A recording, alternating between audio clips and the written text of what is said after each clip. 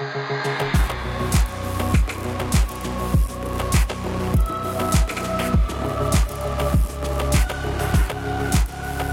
to another episode of Heroes and, a podcast where we talk about heroes and comics, movies, TV shows, and still not being able to find a Green Ranger variant cover. Still bothers me. Basically, if it's part of geek culture, we're going to talk about it. My name is Andy. And I'm Cody, and for today's episode, we are talking about heroes and over-the-top action set pieces. But before we get into that, we just want to lay out some stuff you might have missed, some news that you may care about. Things you may be interested in, things of that nature. You get what I'm saying, Andy? I think I get it. I like the long explanation of that.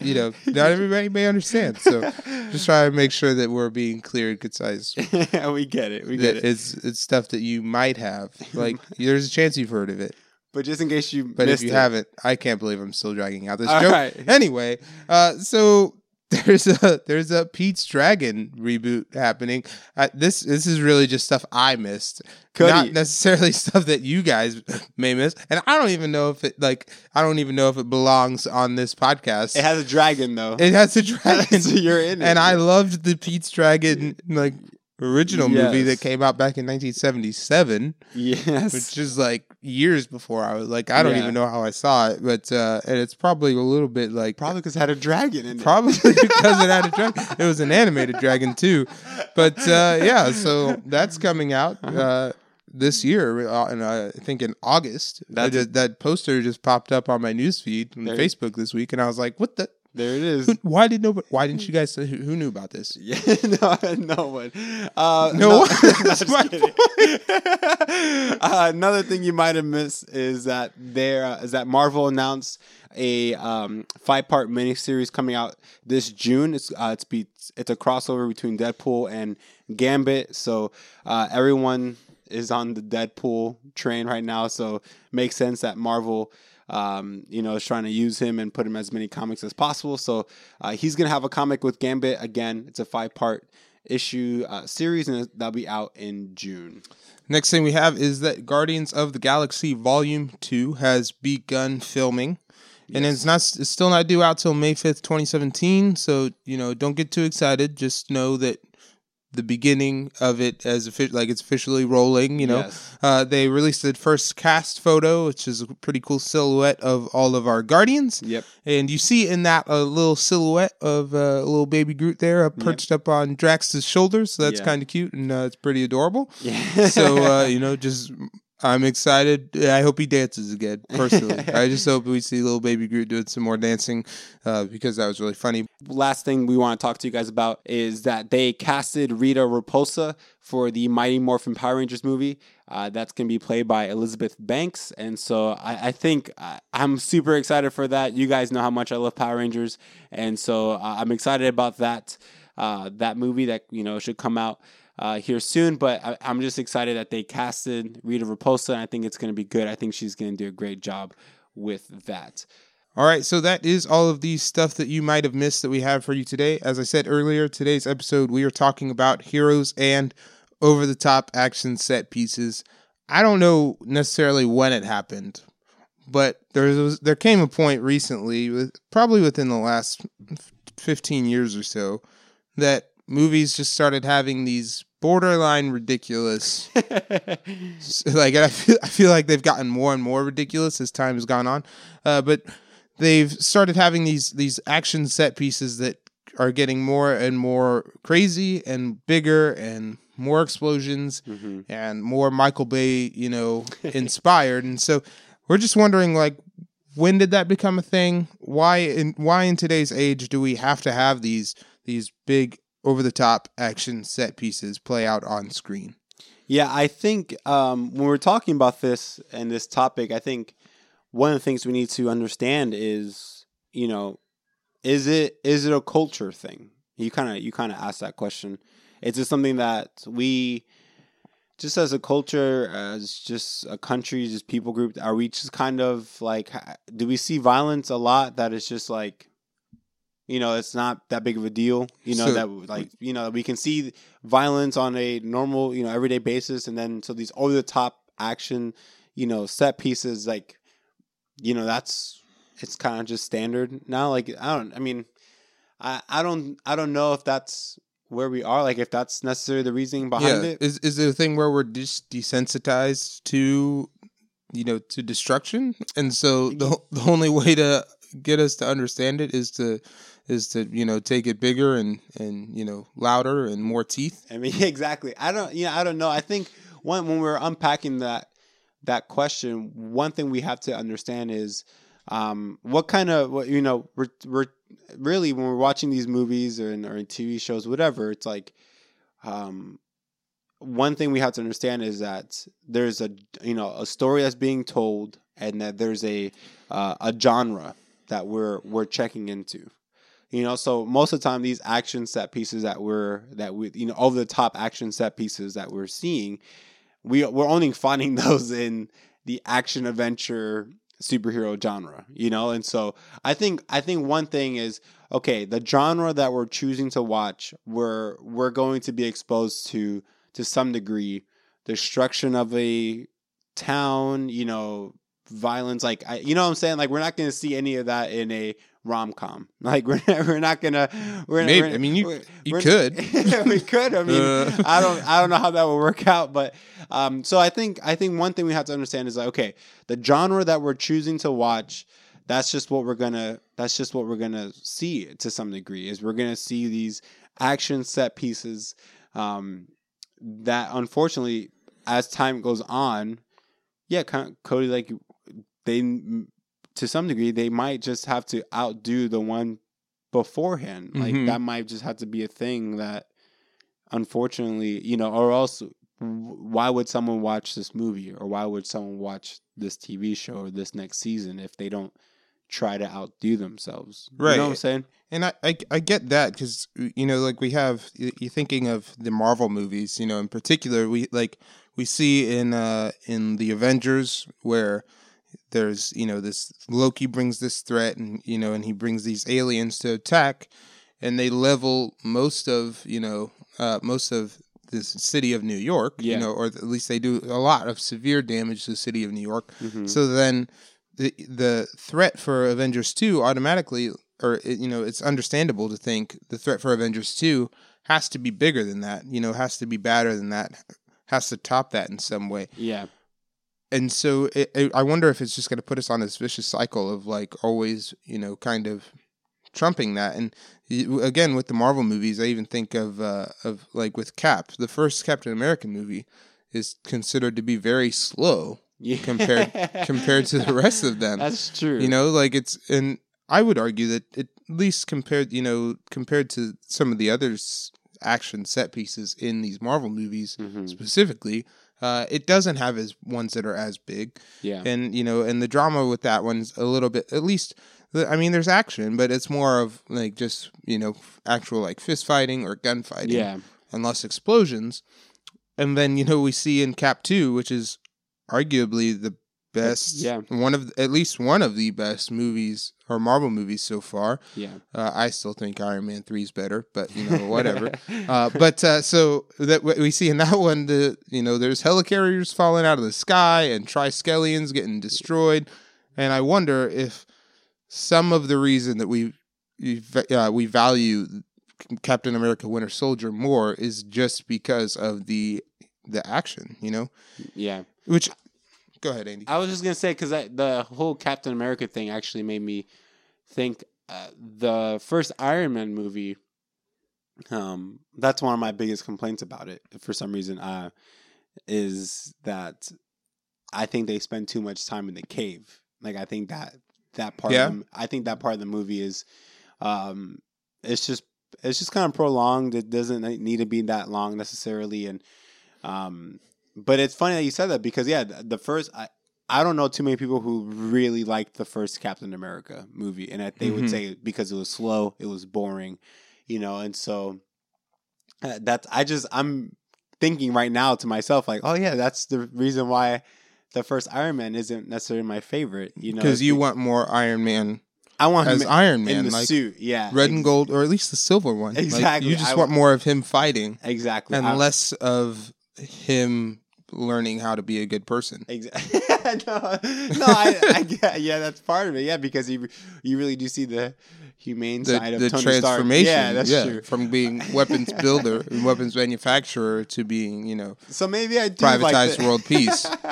Maybe that movie's underrated as well. No, so yeah, I think again, the danger is that they're just gonna have to outdo themselves, and it's kind of interesting that you said that, from the first Captain America then to the second Captain America, and from the Iron Man movies, what we see there. This is a little like sidebar, kind of off topic maybe, but I was just watching the latest Mission Impossible movie, Rogue Nation again, and I was watching some of the extras and the behind the scenes stuff, and they were just, they talked about the opening scene. And I don't know how many of you guys have seen the movie, but the opening scene is pretty incredible, and it's all Tom Cruise. Like, what you see Tom Cruise doing on that, he's hanging on the side of a plane as it's taking off. Well, thanks for spoiling that for me. That's really, it was in the trailers. It was. They also had a little, thing for it before like every movie. Last summer. Sorry. Anyway, but that was really him, and so they filmed that 8 times trying to get it right. And what stood out was the director and one of the writers were saying that every Mission Impossible movie has an iconic scene or stunt. And so they were faced with a similar challenge for this next movie was, what's going to be their scene? What's going to be the scene that everyone remembers from this movie? And so I think movies are they're in that cycle where maybe they don't have to outdo themselves, or maybe they don't have to blow up a bigger city or something like that, but they do have to bring something to the table that's going to, that the audience, the viewers are going to be like, wow, like that scene was, incredible. That's going to take, that's really going to stick with them. And I think that's what these producers and directors and studios are just trying to do. But I would argue that, at least like thinking through personally, that most of the time my favorite scenes or my favorite parts of movies aren't the action set pieces necessarily. Like personally, I feel like it's more of the character drama, or just seeing these relationships, romantic or otherwise, dived into. Like I don't think of the battle, within for the battle between Hydra and Cap and his team in Winter Soldier. No. Like the helicarriers coming down. Like that's not the moment that you think of when you think of your favorite part of the movie. And I would argue that that's the case with most movies. I mean, even Pacific Rim, which I've talked about before. Like that whole movie is just monsters fighting robots. But even still, like as cool as all that stuff is, I would take watching the scene with Idris Elba's character, the speech that he gives. I would take that over anything, which makes me wonder why did the Mission Impossible, creative team think that they have to top and it's also, I haven't seen that movie, but it's funny that you said that they have to think of their stunt and they do it in the beginning of the movie. I know. I was thinking that too. I was you put it there? Yeah, you maybe you just don't call it that. Yeah. But anyway, so that's, But I do think like what you were saying is that like you brought up Pacific Rim and you thought about like, even though the concept and the premise is, these big robot suits versus these, monsters that are invading Earth. You were saying that for you though, that there's still value in the story that's being told and the relationships and the characters. I do think though, I think the argument can be made that, that sometimes what you want in a movie is just the action. I mean, I agree with that. You Don't know get me what I'm wrong. saying? I think there's definitely a market for that. I mean, how many Fast and the Furious movies are there now? There is a story being told in those movies, contrary to what the world thinks. They're not just racing for all 8 movies. Andy, shots fired. I'm sorry. I love that movie franchise. I'll put it out there. Let's talk about that franchise then for a little bit, because, and granted, I don't think, like, the last one I saw was the one in Rio de Janeiro. Okay, I think so. The Fast and Furious, like the 4th one. I don't know. Sometimes they drop the and sometimes there's the Fast and the Furious, and so it gets a little confusing for an uninitiated nitro junkie like me. But that whole franchise has lended itself to being these, really just, and it's got more and more ridiculous as they go on, right? It kind of has. With the first, like, I've seen the first one, and I pretty much remember, like, the cars pretty much stay on the ground the whole time. Yes. And there's not, like, there's not cars jumping from one building to another building. Yeah. But like, that whole franchise is kind of built up, and they are successful. I'm not arguing. No one's arguing that they're not successful, but that whole franchise is kind of built on just buckling yourself in for an action, ride. And so here's my rebuttal. Okay. And I can't believe we're talking about Fast and Furious on the podcast. I think I'm actually more surprised about that than the wrestling stuff that's been coming up lately.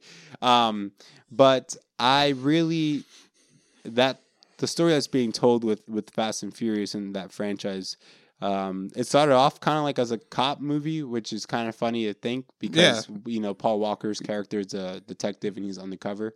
But then what we see is throughout, as the movies continue and you go further into the franchise, you really begin to explore the depth of this family that is formed between Paul Walker and Vin Diesel and the supporting cast at that point. And some of it is silly, some of it's over the top, but kind of like you in Pacific Rim, like, why I watch those movies is not for the car scenes. It's not because I want to see a car race. It's because I want to see what happens with these characters and what happened. Mm-hmm. Okay, where does this relationship go now? Okay, we thought this person was dead, but they're not. Come to find out, she's this person's still alive. How does that play out? And so that's where it gets people, I think, why people watch those movies and why they sell and make as much money as they do is because to some degree there's still a pretty good, decent storyline being told. Now, granted, if you're a smart movie watcher and you just need that story and you just need, for it to be mostly believable, that, what I'm saying? Like, you're going to have a hard time with those movies. And I'll say it. I'm not trying to make an argument for that, but there is a pretty good storyline, I think, being told there. I will say also, in defense of Fast and Furious, that third one was the weakest one in the whole franchise. So if you were like, okay, the first one was good. Second one, okay, not bad. If you went to see the third one, you trust me, the world was disappointed with the third one. So you're not alone. But that's why that fourth one, the one that you saw, I think that's the one. Was The Rock in it, or The Rock was in it? Okay, so you saw the fifth one. You saw Fast 5, which, in my opinion, is the best one in the franchise. So they topped out. So I shouldn't keep going. No, they didn't top out. But I do think the fifth one was Andy, just the best one. Random bit of advice. This is again off topic, but you don't want to. I've learned trying to defend Jurassic Park 3 and trying to say I know that it's the worst one, but it's worth it. That's not the way you want to. I'm saying the third Fast and Furious is the worst one. You can skip it. No, to some degree, you don't even need to see it. You don't want to talk about it. Like you don't want to say there's a movie in one of my favorite franchises that you could skip. No, I'm being real with you guys, listeners. It becomes laundry television, and that's an Oscar Cortez kind of idea. So, but anyway, what you were talking about with Fast and the Furious is that there's an overarching kind of storyline, and that's running between amongst all of these action set pieces and these cars jumping through buildings and Vin Diesel air tackling people. That was ridiculous. I'm not gonna lie. And but I think thinking that through, and thinking back to the movies of the 80s and 90s, where we have sci-fi movies and, like the genre kind of, Mm-hmm. at least a variation of the superhero, genre existed. And I think of like E.T., Mm-hmm. in E.T., and I, kind of somewhat recently just watched this again for the first time since I was a kid. And in that, there's so much, like your heartstrings are pulled on so much when you're experiencing the moments between Elliot and ET when the government shows up and they kind of put him in quarantine, Mm-hmm. and there's and ET and Elliot's life balances Mm-hmm. are linked, and you really start to care and start to get emotionally, you're emotionally invested and wrapped up in like, is ET gonna live? Is Elliot gonna live? You want both of them to make it, but you're starting to wonder if one of them is or is not.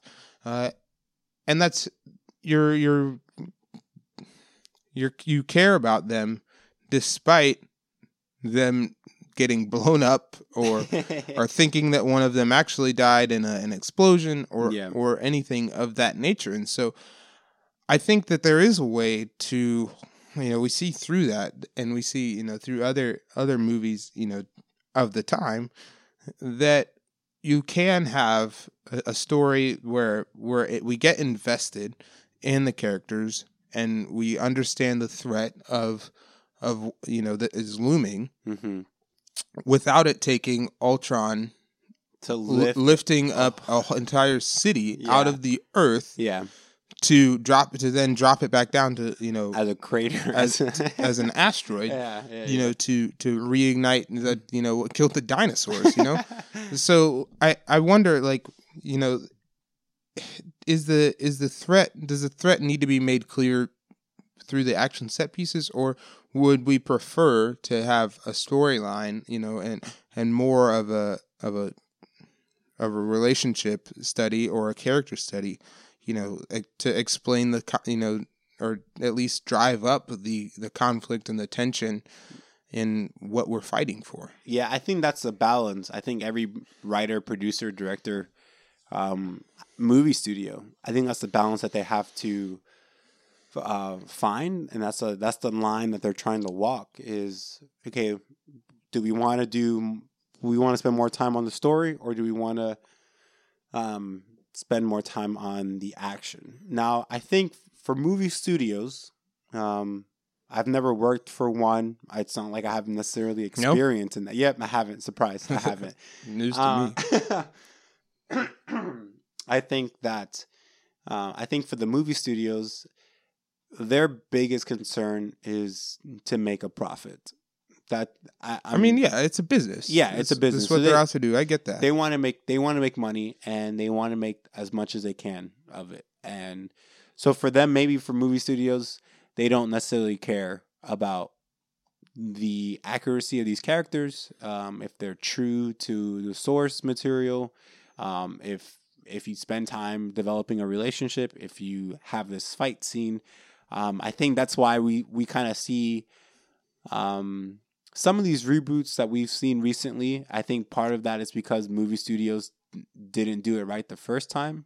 And so they didn't care so much about the source material or the accuracy of the characters and the genre and and so they're just think, oh, we just throw in this logo or we just throw in this character, like people are just gonna come and they're gonna love it, But I think every geek fan, every Harry Potter fan, every Marvel fan, all these guys, we want to see our characters done right, and so I think you really have to find that balance of you want to make sure you're telling a good story. I think that's a given. You want to make sure these characters are being developed, that there's the story is being told from beginning to end, and we can connect all the dots. And I think the action set pieces, the fight scenes, that kind of stuff, the action, that should almost be, ironically enough, almost like that should give the audience a moment to recap and take in all the story that's being told. Mm-hmm. Does that make sense? Like, I think it should be almost like ironically, it should be a breath of fresh air as if you're for like Captain America Winter Soldier, like there's a pretty good storyline being told there. There's a pretty good, like, spy type, government story being told there. So you want to make sure that all these plot points that are important, everything that you're trying to connect from the first Captain America to this one, and how all this is still part of a bigger picture, and like, what I'm saying? Like, I think the way you space that out and not have an information overload is you put in an action set piece. Where you can almost check out a little bit? A little bit. You can just kind of like mentally, you don't need a lot of mental power to watch a fight scene. You know what I'm saying? So maybe you're at that point, you can just watch, okay, this person's trying to get into this building. So then they can get this information, this piece of paper, they can, get this file. You know what I'm saying? For this, again, going back to the story, and so I think a balance has to be done there. But Cody, I think one thing that you kind of mentioned about the whole ET thing, and about the value of that story being told, and there was no need for an action set piece or anything like that. There, I mean, the action set piece in that is done on bicycles. I know, like this is where we've come from bicycles and kids on bikes doing cool jumps, and BMX action to thinking like even Star Wars, like this massive system destroying weapon, you know, like that's the killing planets, and granted, I mean, Star Wars. Did the first Star Wars come out with? Before ET, after ET. Anyway, it was about the same time. Yeah. Anyway, it was just thinking through, that's what we started with BMX bikes, and we're now, like this is where we are. This is where we're at. I think a huge piece of this question, of this topic for today that we're talking about, that we haven't talked yet about, and that's the technology. I think where we are with movies and with special effects and with the computers and the cameras, that we're using, and what we can do, what we can put on film, I think that kind of stuff, man, that's incredible. It's it's absolutely amazing what we can do now. And so I think like there's been TV shows and movies done of Spider-Man and Captain America and the Fantastic Four and even Batman, that for their time we're fine, but we look back at them when we kind of like, that was so cheesy, like that was so, you can tell like that's so fake, like you can tell like he's not really climbing on that wall, or what I'm saying, like you can just tell like, like that's not done right. But I think that the technology that we have today allows us to have some of those big action set pieces that I think it's a good thing. I think it's a good thing. Is there an example of necessarily like of all this being done, wrong maybe in your eyes? Like, do you have, Cody, like, the technology was there, but it was still just a crappy movie. Like, it was just still a bad movie that is not worth your time. Is there something that? Well, I think just the issue I guess lies in, and like you said earlier, there's a balance between telling a story and, developing characters versus, having too much action. And, and, I joked about him earlier, but thinking of like Michael Bay's, Transformers movies, to where it's like at least after the first one, I think the first one is a good balance of, of characters. And do you want to get in the car? Aren't you gonna wish you got in the car? I love that movie. I really do. I can pop in that movie and just watch like almost any time. Like, I really enjoy that movie a lot. It's good. Good. I'm not arguing that. It's one of my favorite rides at Universal. But so then we have, like then in the third ones, and and fourth ones, where it's like thinking which one was the last one? Yeah, Transformers 4, the Age of Extinction. Age of Extinction. Yeah. I think they tried in that to do the storyline with like the makers of these Transformers, which isn't something that had been done so far in any of the movies existing, or if I understand correctly, in any of the quote unquote canon, and where like in the Transformers show from from before, that it's all based on. But so then but what it ends up happening is that it's just a whole lot of like cool. Don't get me wrong. I think like Grimlock in that looks awesome, Mm-hmm. and it's something that I've wanted to see. It's one of the Transformers I care about more. But it's just a whole lot of robots fighting robots. Yeah, it's not. That last one that came out with Mark Wahlberg, I enjoyed the first half of it.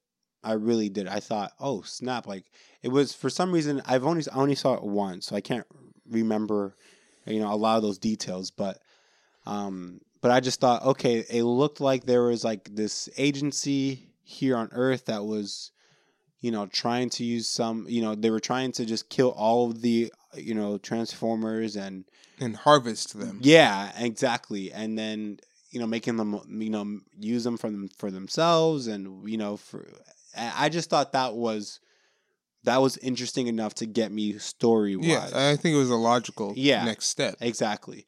And then that first half wraps up and we go into the second half of the movie, and then I just feel like it's a different movie. Like it just goes back to just being a bunch of explosions and Megatron. Yeah, it's a different. What do they call him? I can't remember. That's so true. I forgot Megatron was in that. Megatron becomes I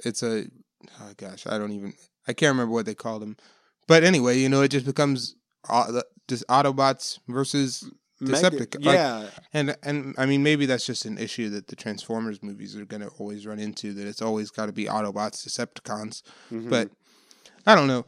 I think, and kind of like thinking through other examples, and this is one that hasn't come out yet, but the most like after the newest Star Trek trailer came out, the Star Trek Beyond trailer. Mm-hmm. That movie, or the trailer that we see there, is that it seems like it's a lot of action. Yeah, that's going to be happening in that movie, and not so much what makes or what has at this point so far made the Star Trek series great. From Star Trek 1 to Star Trek Into Darkness. Like, don't get me wrong, Star Trek Into Darkness, I'm not going to argue that it doesn't have action set pieces. There's the cool fight, the cool moment where they're at light speed. The ship's getting attacked, mm-hmm. and there's a little R2-D2 Easter egg in there. Yes, it's pretty cool. And then you have the Khan and Spock fight. Yeah, in Into Darkness. I like that, which is done well. Yeah, but I think the reason that we appreciate that fight so much is because of the weight of Spock's only one. What just happened? Khan just killed. Yeah. Yeah. I mean, I don't think anybody cares, but I won't spoil it. But yeah. So, Khan just killed this other character that we love. Yeah. And now we're fighting alongside Spock for revenge. Yeah. It's a big deal because Spock is, normally devout of emotion. Mm-hmm. And he's like, no, this is what you did and you're going to pay. Khan. Yeah. and then realizing, oh, wait, this is the only way we can save this character. Yeah. So then it adds that much more weight, to the threat of Khan, mm-hmm. and to the success of Spock in this fight. And so I wonder if I think the action set pieces, they have to work in tandem with the storytelling. And I think that good storytelling allows for good action set pieces. Yeah. And I'll even take it so far as to say that if the story is built up well, that the action set piece, as over the top as it may be, if you view that by itself, without any pre-context of the story, it won't feel over the top because it'll feel earned. Yeah. I think you kind of talked about Transformers a little bit and how that was unnecessary. I think of a good example of when the action set pieces is there and it's done right, and there's a payoff for the viewers. We were invested at that point. I just think of the whole Dark Knight trilogy. You know what I'm saying? I think that's why that movie is so good. That whole series is so good because it's not, outside the realm of being possible, of everything that we see in all those movies. And then even some of the big action set pieces, I think that's why we enjoy them so much. Kind of like what you were saying, Cody, is no, that's just an add-on to this amazing story that's already being told. Mm-hmm. And so I think about that scene with the Joker when Batman's on the bike and he flips a truck, and that's awesome. Right, and that's not necessarily like compared to what we see. That is a relatively small set piece. Yeah, quote unquote. And then I also think like that fight between Batman and Bane, like that was not. No one would say that's over the top, necessarily. But that action scene was done. So the lighting was great. The sound of it, there's no sound effects whatsoever except the fight. I think that one is done so well because of you have all the things that you're dealing with in that moment. You're dealing with first off, Catwoman betrays Batman. Like why is he falling in love?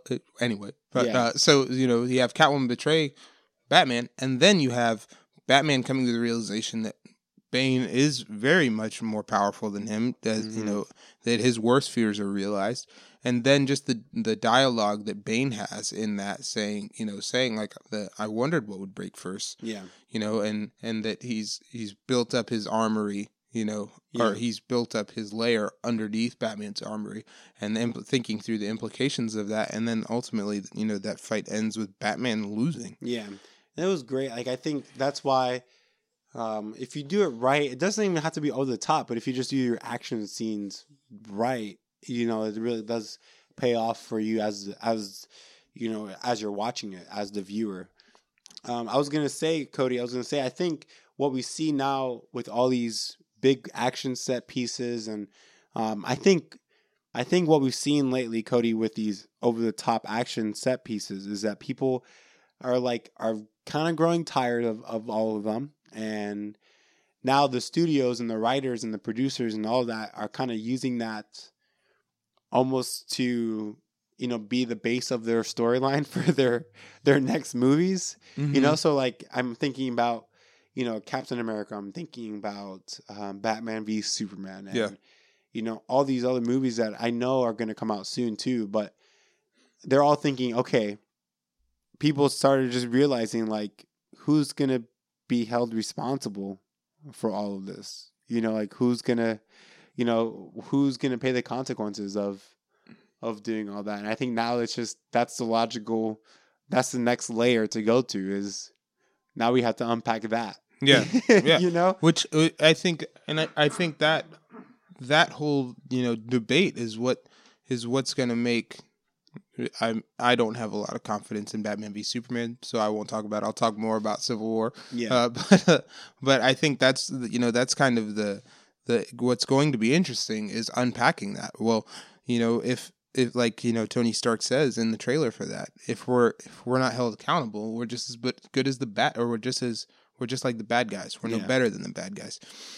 And I think that's definitely a conversation that I was actually saying to you before we recorded this, like with Avengers, why is it after the scene, at the end of the Avengers, it seems like people are more interested in the Avengers, in these heroes saving them and whether or not they're good, than they are with the fact that there's aliens from another planet that just appeared from a hole in the sky. Like, so what's it, Anyway, ridiculous. But so I think that is that kind of like unpacking that is great, and I think that will make for good conflict and good action pieces, because just understanding the conflict between even within Civil War, not even about the issue, just the conflict between friends, between Tony and Cap. So. Yeah, it's going to be good. I think I'm excited. I think that's the question of who's held accountable, and who's, the set of consequences that who's gonna pay the price for all this, like who's held responsible. I think that's gonna be fun to unpack in these next couple of movies, and I think that's gonna be we're gonna see a little bit of that being the trend. I feel like that almost everyone's gonna start asking that question, and just in some form or another, that like that's not you can't just do that and just then go home. Yeah. You know what I'm saying? Like, do you think, like, because X-Men Apocalypse, obviously the threat is really big. Like, you know, with Apocalypse, I mean, Apocalypse is like the end of the world, you know? Yeah. So, yeah. So do you think that maybe the next X-Men movie could be dealing with that? And because remember, like, or just thinking through the timelines, we have the X-Men Apocalypse is set during the 80s. Yeah. Right? So then it's the logical conclusion is that the next X-Men movie will be taking place in the 90s. Yeah, and then we're caught up to the 2000s where, you know, the first X-Men movie is like when they fight Magneto. Well, they're fighting Magneto, but I'm thinking more particularly like the issue in that is dealing with the actual, like, mutants, you know, the registration. The registration. You know, should they be allowed? Should we just round them all up? So, yeah, I mean, I don't know. I don't know with the X-Men franchise how that plays into it, because I think that's the underlining story arc is always with the mutants. You know, just you know, are they, you know, what should we do with the mutants? And it's just like, well, you know, at the core of it, like, okay, what rights do the mutants have? What rights do humans have? Who's over who? Is there a way of living in harmony or not? And so I think that's there's a sense of not necessarily accountability for, you know, the destruction that's happening around them, but I think at the heart of that franchise, it's always going to be, hey, how do we live at peace with one another? And I think that's where the tension is with that. So we'll see how that plays out. You know, we'll see how that Apocalypse comes out, you know, later this summer, and we'll see how it sets up. I don't know if the next movie is, if they're just going to go by decade. I mean, that's just kind of the trend. Yeah, the trend. Yeah. Not necessarily. I mean, they can just skip that. Yeah. I would assume that they would do that because now they have all this young crew of X-Men. That makes sense. To be the character, like, they obviously can't really go. I mean, with that Days of Future Past, it's tricky because, you know, time travel and it's tough. But anyway, so but that is our episode for Heroes and Over the Top Action Set Pieces. Let us know of some times where you think the action set pieces feel earned and that they feel like that they're worth it and the payoff is there on social media. There's a couple ways you can do that. You can follow us on Twitter and Instagram at heroes_and. Like us on Facebook and tell us on Facebook at facebook.com/heroesand, or you can email us at heroesandpodcast@gmail.com. Just want to give you guys the new comics are coming out February 24th, 2016. We have The Dark Knight 3, The Master Race, issue number 3 coming out. We also have Street Fighter X G.I. Joe number 1. The covers, I've seen some of the variant covers for that. All of those look incredible. We also have Justice League 48 coming out. And then lastly, we have all new, all different Avengers number 6. What we see with this issue number 6, is that's the last part of the first story arc of this new Avengers run. All right. And as much as you can, we'd appreciate it if you could subscribe, rate, review, and share our episodes on social media or with your other geek friends. Thank you so much for listening to Heroes And. I'm Cody. And I'm Andy. And we're out.